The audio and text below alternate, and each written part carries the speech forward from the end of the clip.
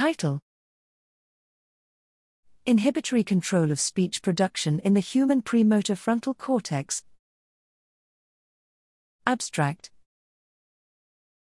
Natural speech is full of starts and stops. Here, we studied the neural mechanisms that underlie the inhibitory control of speech, specifically the ability to stop speaking on demand. We recorded direct cortical activity while participants made continuous speech production and were given a visual cue to stop speaking. Neural recordings revealed activity in the premotor frontal cortex associated with speech stopping. Cortical sites showing stop activity were largely distinct from sites involved in active speech production or, more specifically, encoding articulatory movements.